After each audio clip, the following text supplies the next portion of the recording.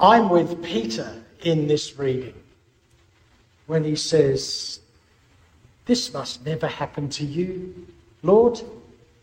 When Jesus says he needs to go to Jerusalem and he's going to suffer and he's going to be killed and on the third day raised, this should never happen to you. I'm with Peter because we're all with Peter. All of us want the best to happen. We don't want the worst to happen. Remember all the way through COVID, how often our political leaders encouraged us to sort of go out and do things too early, when the medical leaders were saying, no, we need to hold back, we need to stay at home a bit more. I understood exactly where they were coming from. I wanted to believe the best. I wanted to hope for the best, not have to deal with the worst. I didn't want to have to listen to the medical staff tell us how bad this could be, how much we needed to change the way we lived in order to deal with it. I wanted to believe the best. I wanted to live, as Peter does here, in a fantasy world. We would rather live in fantasy than reality most of the time, wouldn't we? We don't have to spend very much time looking at the news before we start imagining what life would be like on a beautiful tropical island, as long as it's not Maui. That's the way we think. So Jesus says, "Get behind me, Satan. You're a stumbling block. For you're setting your mind not on divine things, but on human things." It turns out it doesn't matter from where it comes. A lie is a lie. Even if it comes from someone close to you, someone who should know better, even if it comes from inside the life of the church. A lie is a lie. An untruth is an untruth. The sexual abuse scandal that all of our churches are dealing with is because we lied about sexuality and leadership. We covered up sexual desire and said it didn't matter because we're spiritual, we're religious, we're wearing the dresses, so it should be okay, we can manage it. We didn't tell the truth about what it's like to be a sexual being. We covered it up and terrible things happened.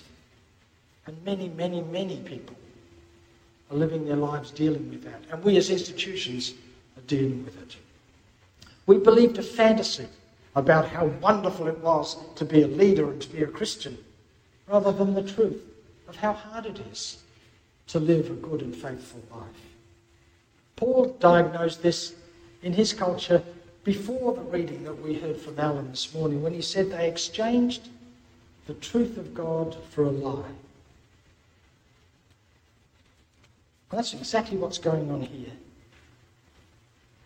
And then Jesus begins to tell truth. Not a truth that's very easy to listen to. If anyone wants to become my followers, if anyone to become my followers, let them deny themselves and take up their cross and follow me. We've had some very strange interpretations of this text over the years. We've often told women in abusive relationships that this is the cross they must bear, and that marriage is so sacred that they should put up with abuse, hoping that somehow that action will change the circumstances they're in and change the person who's abusing them. We've told people that taking up your cross is enduring the suffering that life brings. And that if you can manage to endure suffering and you're stoic,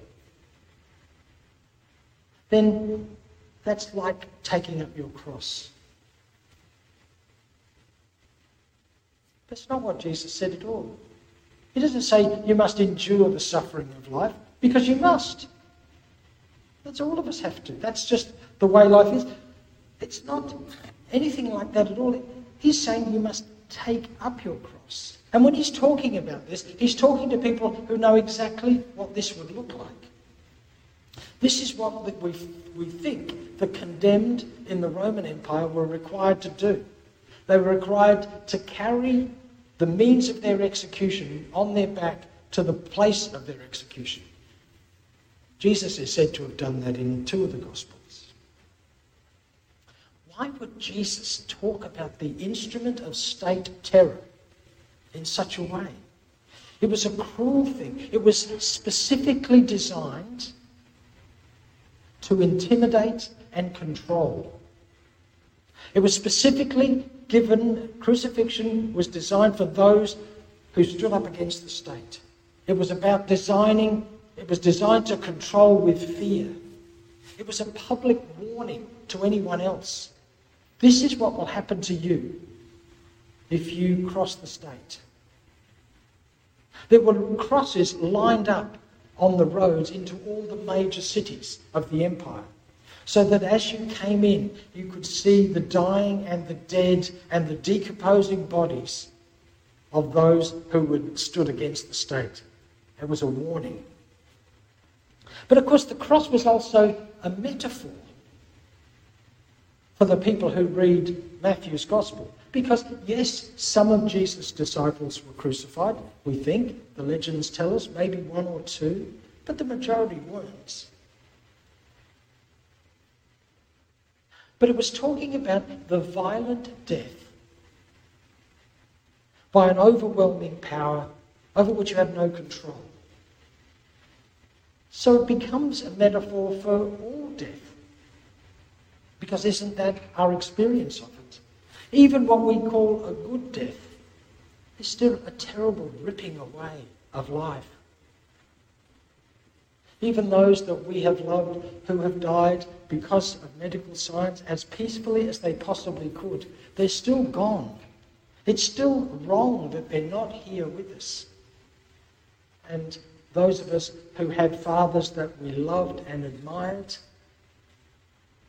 today's the day that we start to think about them again. And they may have been gone for a long, long time, but it's still wrong. That's not the way we want our lives to be. I think when Jesus says, take up your cross, he is speaking to Peter and what Peter had just said to him. No. Don't let this happen. Let's live in this world.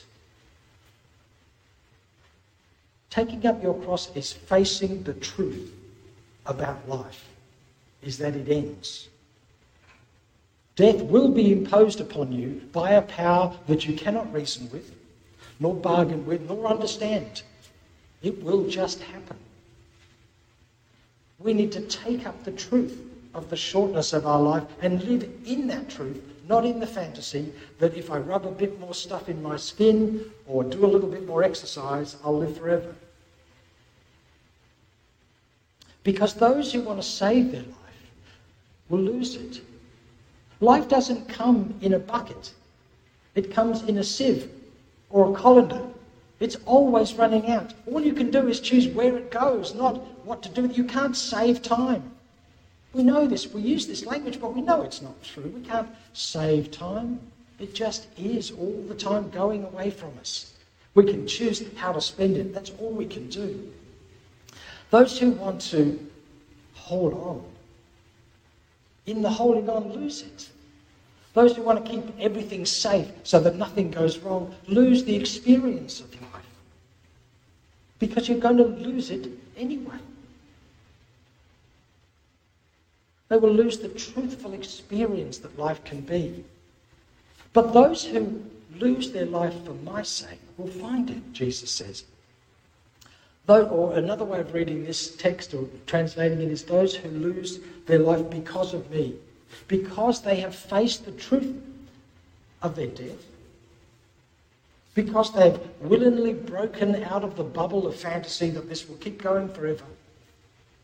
They will find life. Because life will take on meaning and purpose and a reality. You know what it's like if you've been very sick and then you get better. Everything looks fantastic. Food tastes great. The sun that was shining yesterday shines in a way that you never thought about before. The people you love, as you come back out of the fog of being ill, become more precious to you. You live life in the moment knowing because it isn't going to go forever. You've broken out of that fantasy. That's when you find it. You'll discover life. You will be part of the blessed, which Matthew's Gospel goes on and on about. Blessed are those who mourn. That's life, that's reality. Those who are poor in spirit, that's life, that's reality. Those who hunger and thirst for justice, that's life, that's reality. They're the blessed. That's our experience.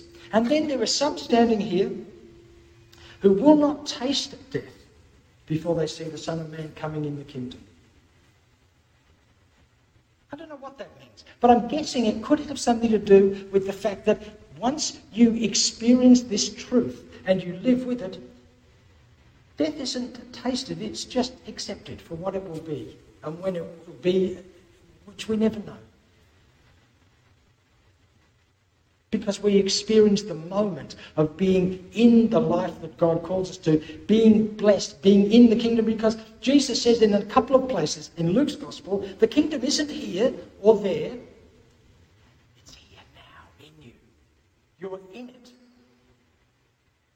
And you could live a life pretending you're not. You can live a life in fantasy that it's always going to be somewhere better when you do this, that, or the other thing. Or it's for other people who are smarter or wiser or better educated or more spiritual or know the Bible better. Or it could be that you are already present in it, God with you.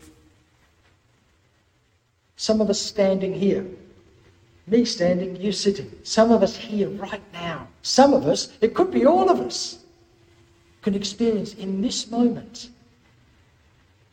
the honest truth that this will not go on forever, but where we are now, right in the middle of it, we are the blessed. We, the ones that mourn, the ones that hunger for justice, the ones who are poor in spirit, we are the ones. Not just us, all those out there in the sunlight.